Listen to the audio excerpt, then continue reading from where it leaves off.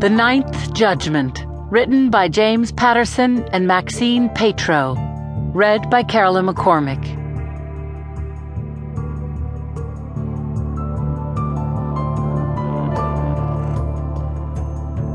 Prologue: A Thief in the Night.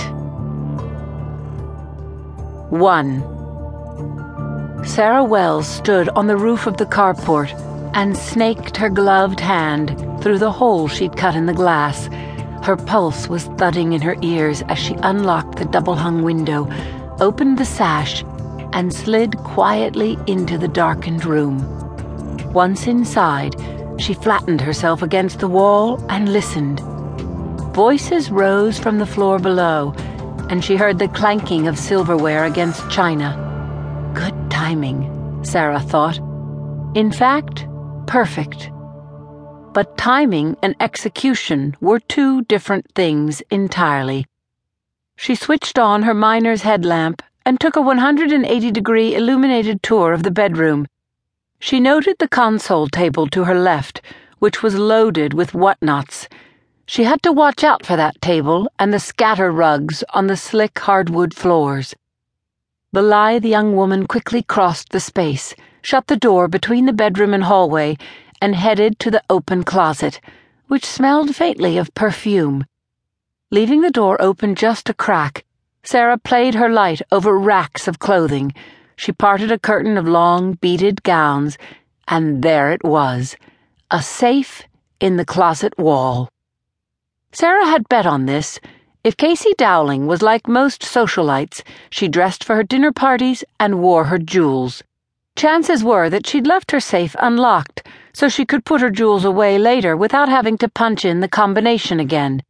Sarah tugged lightly on the safe's handle, and the heavy door swung open. It was a go. But she had to work fast. 3 minutes, no more.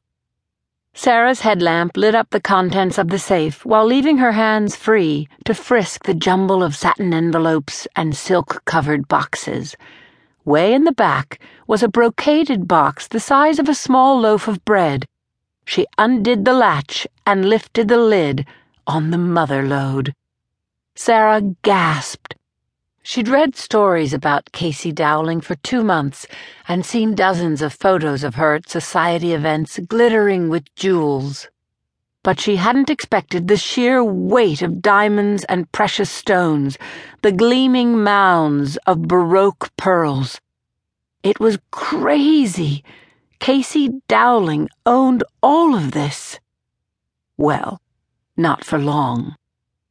Sarah plucked bracelets and earrings and rings out of the box and stowed them in one of her 2 small duffel bags, the straps of which crisscrossed her chest.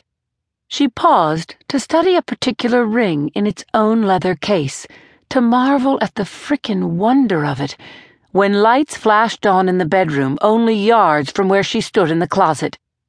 Sarah snapped off her light and dropped to a crouch, her heart rate shooting into overdrive as she heard the living, booming voice of Marcus Dowling, superstar actor of theater and the silver screen, bickering with his wife as he came into the room. Sarah tucked all 5 feet 8 of herself into a ball behind gowns and garment bags. God, she was stupid. While she'd been ogling the jewels, the Dowlings' dinner party had ended, and now she was going to get caught and be imprisoned for grand larceny. Her, a high school English teacher. It would be a scandal, and that was the least of it. Sweat broke out under Sarah's knit cap. Drops of it rolled from her underarms down the sides of her black turtleneck as she waited for the Dowlings to switch on the closet light and find her squatting there, a thief in the night.